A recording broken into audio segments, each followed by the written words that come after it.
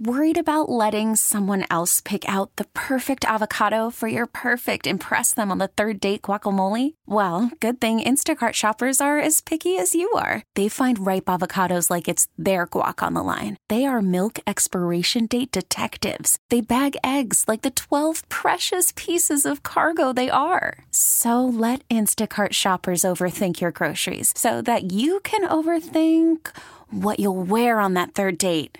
Download the Instacart app to get free delivery on your first 3 orders while supplies last. Minimum $10 per order. Additional terms apply. T-Mobile has invested billions to light up America's largest 5G network, from big cities to small towns, including right here in yours. And great coverage is just the beginning. Right now, families and small businesses can save up to 20% versus AT&T and Verizon when they switch. Visit your local T-Mobile store today.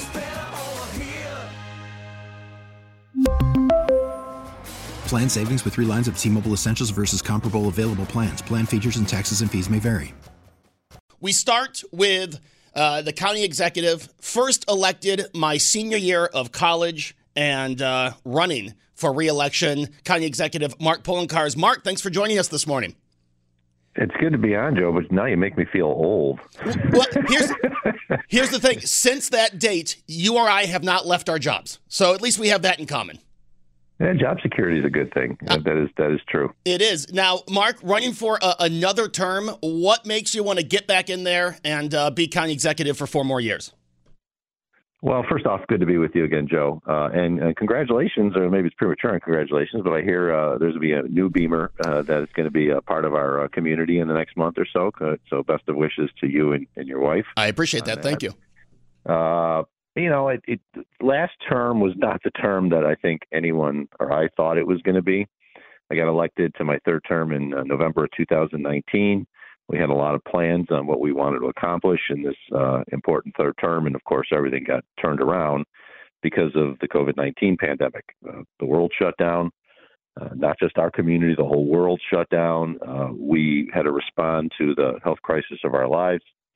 That basically was a 2-year process, even though there's still COVID-19 out there. Of course, we're in a different environment today.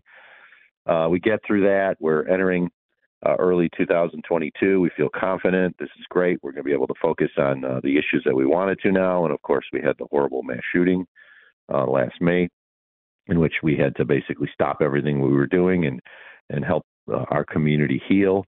The county took the direct lead with regards to the mental health services that were being provided to the greater community, as well as to ensure that a neighborhood and community that had been turned a food desert, that people had ability to access fresh food. So we worked with the food bank and many others to provide food to the community.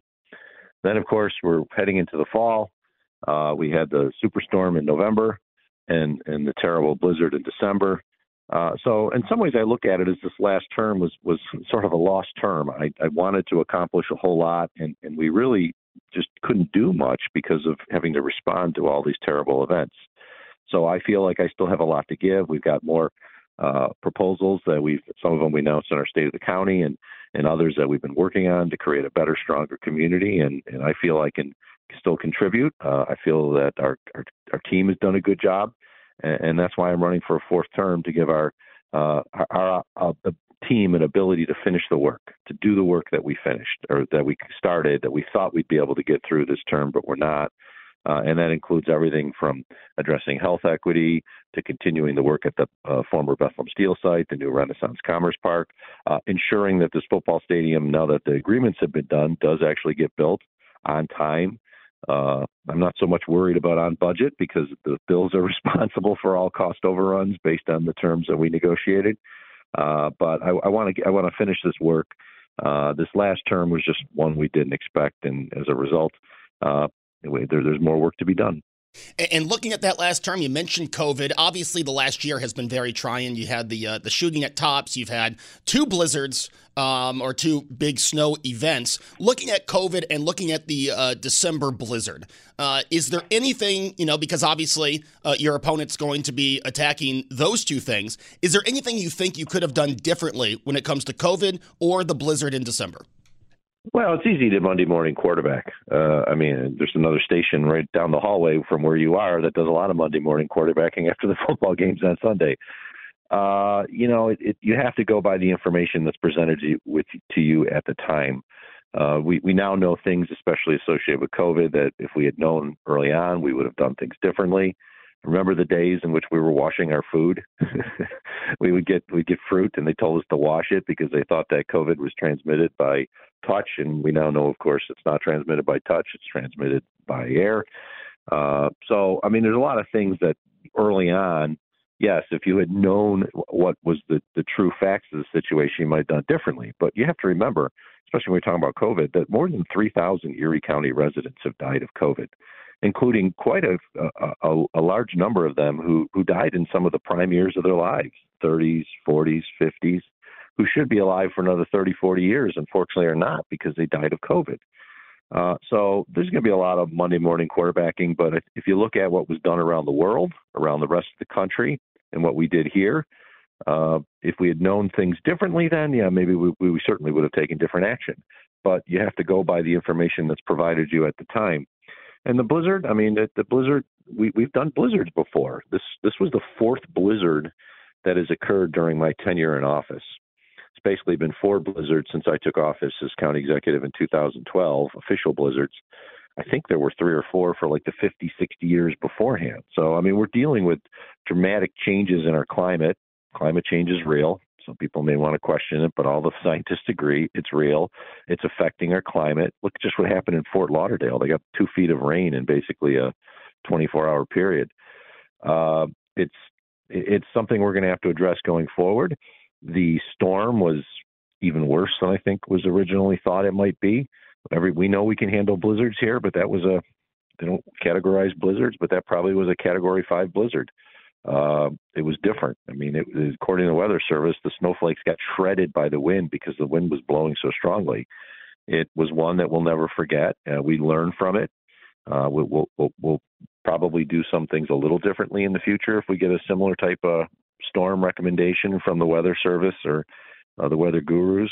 But we also have to have the community understand that, we know snow. We can handle snow in this community. But when you have a storm as ferocious as that predicted, the best thing you can do is just stay home, not go out in public where you put yourself at risk and then the first responders who have to try to come and save you. So you always learn something. You learn from your mistakes. And going forward, hopefully you're a better leader and you have a better government as a result of it.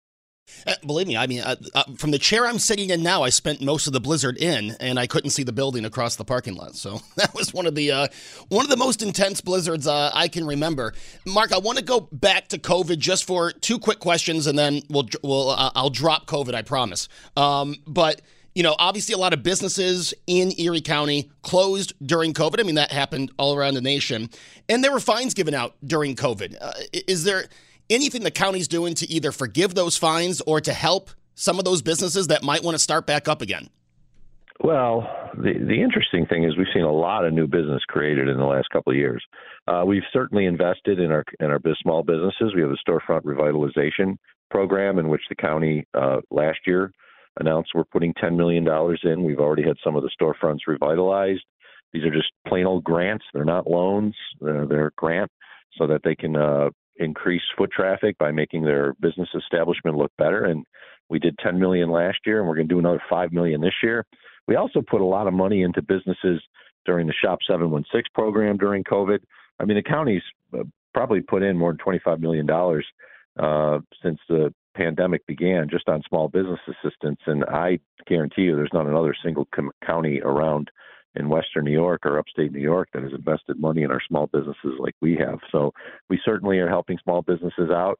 The program, the new $5 million, once it gets approved by the legislature, it hasn't been approved, but I think it will be. But once it's approved, then we'll open it up to hundreds of more small businesses to invest back in our community, which then, of course, creates a stronger economy for all. And another thing that was focused during COVID was the overtime. And I've talked to Kevin Hardwick about this. He's probably going to get mad. He's going to say, Joe, I already answered that question. But those changes that were made, are those still the way overtime is handled at the county level now? Well, we've changed it. There's a certain amount of time that you can qualify for, and then it stops. We have to follow the Fair Labor Standards Act of the federal government and the New York State labor laws, and we've always done that. We've made some modifications to the salaries associated with the managerial confidential employees. All civil servants qualify for overtime. If they work 200 hours a week, they get paid for 200 hours a week. And the overtime rules take in effect once you get over 40 hours. This applied primarily for managerial positions, and it's ran the gamut. I mean, the highest amount that was made in 1 year was from a sheriff's officer. So, I mean, I think people need to understand that there was a lot of critique about one individual, but it ran that way for all of the departments and offices in Erie County. And what we've done now is we're ensuring that we're meeting the standard of the Fair Labor Standards Act, because we don't want to get sued by an employee saying I should have been paid X and they didn't. That would probably cost us more in the long run. But everything has been adjusted to address these in the future, and the comptroller's on board with it. The legislature's approved it. I'm not certain every other one of the elected officials was fine with it, but we set the policy for the county, and that is the policy now. And to the blizzard, obviously during snow events in Erie County, the focus is on the city, and it's plowing, the plowing of the side streets in the city. Obviously, something that you and the mayor had a disagreement about during the blizzard. Will there be any changes to how the county, or I'm sorry, I should rephrase that. Will the county help the city in any way, and have you and the mayor had a discussion about this? Well, the county has always assisted the city when requested. And when in the blizzard, we came in and basically with the city and New York State opened up the city of Buffalo in 36 hours. I think everybody knows about the issues that happened back then. The mayor and I have talked about it. We've patched it up. But the county, and this is something that I think the public needs to understand, we don't have a responsibility for any road in the city of Buffalo. It's either the state or the city of Buffalo itself that are responsible for clearing the roads. We're responsible for the roads that the county has, which are all outside of the city of Buffalo. Notwithstanding, we assisted them in the November blizzard with cleanup, and we certainly assisted them in the December blizzard, and we spent more than $5 million. $5 million county taxpayer dollars were spent just to help clean up the city of Buffalo in December alone. So I don't want people to think that we didn't help them. We're not initially responsible, but if we get asked to help, we will. Thankfully, because of the work of so many, we were able to get the president to sign off on the major disaster declaration, which will allow us to recapture 3/4 of that amount. We don't get everything, but we get 3/4 of that amount. Which will be helpful in the future because we can utilize that money for other purposes. But I think people just need to understand is Erie County is a big county. It's the same geographic size as the state of Rhode Island. And we have 1,200 centerline mile roads that the county owns is responsible for. That's actually more roads than the states of Delaware, Rhode Island, and Hawaii each have in total. and I think people sometimes forget that is, notwithstanding the county doesn't have a road in the city of Buffalo, it still has 1,200 centerline mile roads, which means there's more than 2,400 lane miles. And that's a lot of roads to clear. And we work with our partners in the towns and the villages to clear county roads, and we'll assist the city of Buffalo when asked. Now, to the stadium, obviously I'm a huge Bills fan, season ticket holder, so that's where a lot of my focus goes. And, for a majority of my life, Mark, I've heard that the Bills will be out of Buffalo in your lifetime. I've heard that for a majority of my life. With this new agreement, what is the language to make sure that Buffalo is not like every professional sports team in the city of Oakland? Well, Oakland, yeah, they've certainly had their share of misery when it comes to sports teams and moving. I look at it this way. With the lease that we just finished up, and I finalized the documents with the Bills and the state, is a 30-year lease with a exceptionally strong non-relocation agreement that requires them to stay here. And if they try to move, then we go to a court of law to enforce the non-relocation agreement. That will take effect, hopefully, if the stadium's built on time, and will go into effect for the 2026 season. It's a 30-year lease, which means the Bills will be here through 2055. Now, I hope your lifetime is a lot longer than 2055, Joe. You're still a young guy. I hope you're living well past that. I can't guarantee what happens in the 2056 season, but the Bills will be here through 2055. And that's a major accomplishment, because since the last lease extension that I was part of the negotiation on in 2012 and 13, 3 NFL teams have moved. Oakland, as you noted, has moved to the Las Vegas area, and St. Louis and San Diego have moved to Los Angeles. All 3 of those markets are much larger than Buffalo. There was pretty much a lot of people thought, like you were told, the Bills are going to be gone eventually just because it's too small a market. As much as how excited the fans are and strong supporters are for the team, the football organization could make a lot more money if they went elsewhere. So there's a lot of people who thought that it was going to move. And I will note that it's always up to others to make a determination on how successful you've been as an elected official. But 2 of the big successes that I believe have occurred during my administration were the lease extension that we finalized in 2013 and now this agreement for a new stadium, because most people thought that during my tenure in office the Bills would probably move, and they're not, and that's a win for everyone.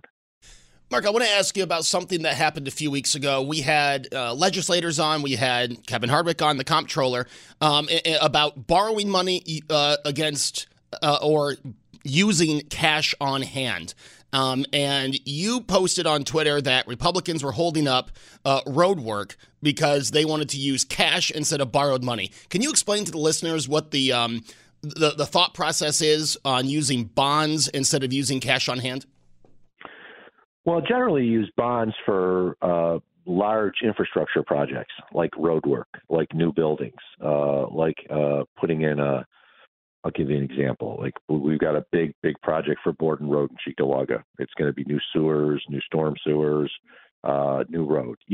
Those are very expensive projects. I mean, just 1 mile of road to put blacktop on, just to clear off the top level, and then put in a layer of blacktop is about $500,000.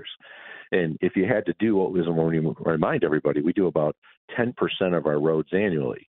So if we have 1,200 lane miles of roads, and we're doing 10% of those, we're doing 120 miles of roads annually. That's a lot of money you got to put up front. So you borrow it, and truthfully, even though interest rates are a little higher now, they're still low compared to the historical average.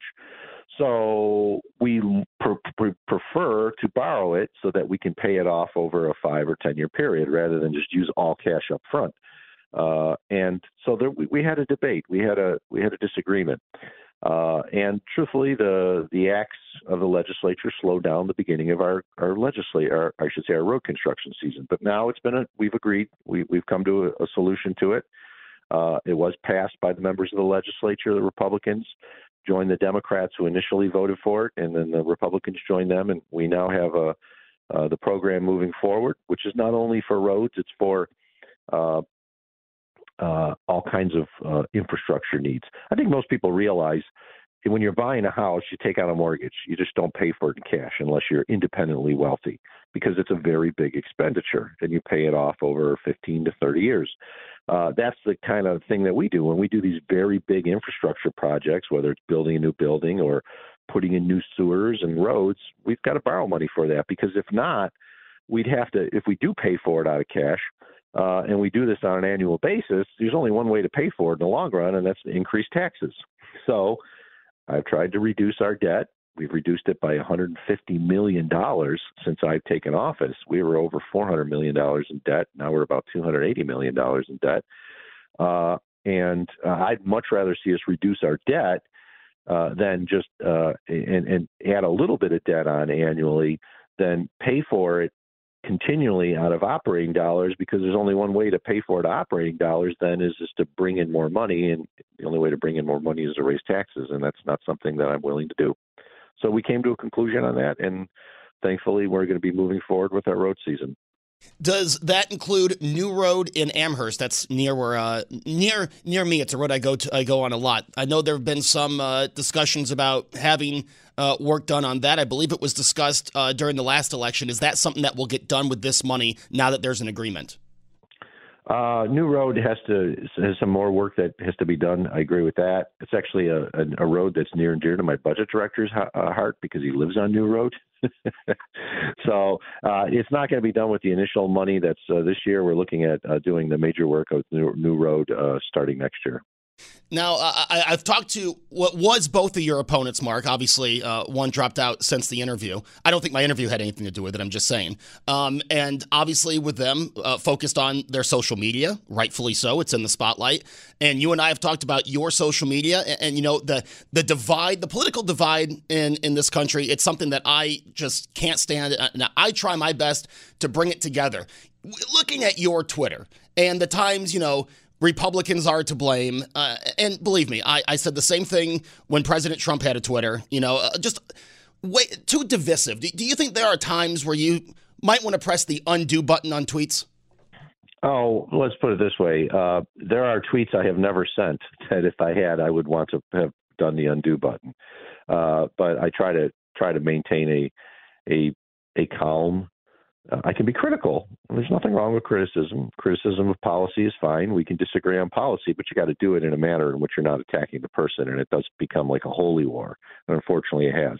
I mean, if anybody has ever seen the responses to my Twitter, you'll realize, which I don't respond to my responses, but if you see the responses to my Twitter post, you'll realize that there's some really nasty people out there. For the record, most of those tweets in Twitter follow people I've muted, so I don't see them. Now, a lot of people are like, "Oh, it's terrible." Well, I don't want to ruin my day seeing the horrible things that these people post, so I just mute them. They're wasting their time responding to me with a tweet that I'm never going to see. Maybe they think they're going to influence someone else. They're not. I mean, Twitter's dying. It's as simple as that. Elon Musk has basically killed Twitter. If you got a blue check mark next to your name now, and you're paying for Elon Musk to have a blue check mark, I mean, you're part of what's wrong with society today. It's as simple as that. I don't know about that. I have a blue check mark. Yeah, I did. You're paying for the money. I get a lot of notoriety off of Twitter. I like to think that my Twitter is a little not as divisive. I tweet about Joe, sports. You're paying one of the richest men in the world $8 a month. But it's something that has gotten blue check mark. It is something that has gotten me noticed. And in this business, Mark, as I've noted, I'm still trying to climb the ladder here in Western New York media. I think for me at this time, it does help my career more than hurt it. But we'll see. We'll see. If you're right, I will definitely admit that I was wrong. I think at this point right now, I mean, people are actually demanding that Elon Musk take the blue Twitter that he gave to them for free because they want to be associated with him and his pathological attacks of others. I just look at it this way. There are many different ways to reach people. The vast majority of the people and voters in Erie County are not on Twitter. There's a very small percentage of people who are actually on Twitter. I mean, I have one of the largest Twitter followings among any elected official in Western New York. I got over 60,000 followers. There's almost 1 million people that live in Erie County. I guarantee you that there's more people who get their news from radio and TV and the newspaper than they do from Twitter. I just look at Twitter as being a place to get information out immediately, but it's not the best way to reach the greater group of people in our community. I know I'm going to get in trouble for this, but speaking of Twitter, because Mark, you and I have had our disagreements, but one thing I am very complimentary of you about is the way you campaign. And I think your social media use has actually helped your campaigns, especially in 2019. I think if you look at it, Twitter's helped you get elected, with getting the message out there. That's my view of Twitter. I could be wrong. We'll see. Maybe you're right. Maybe it's dying.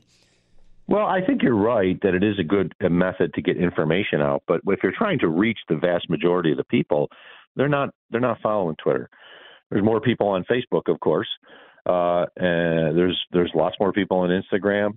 The young kids today use TikTok. They don't even follow Twitter. I don't have a TikTok account. I have to.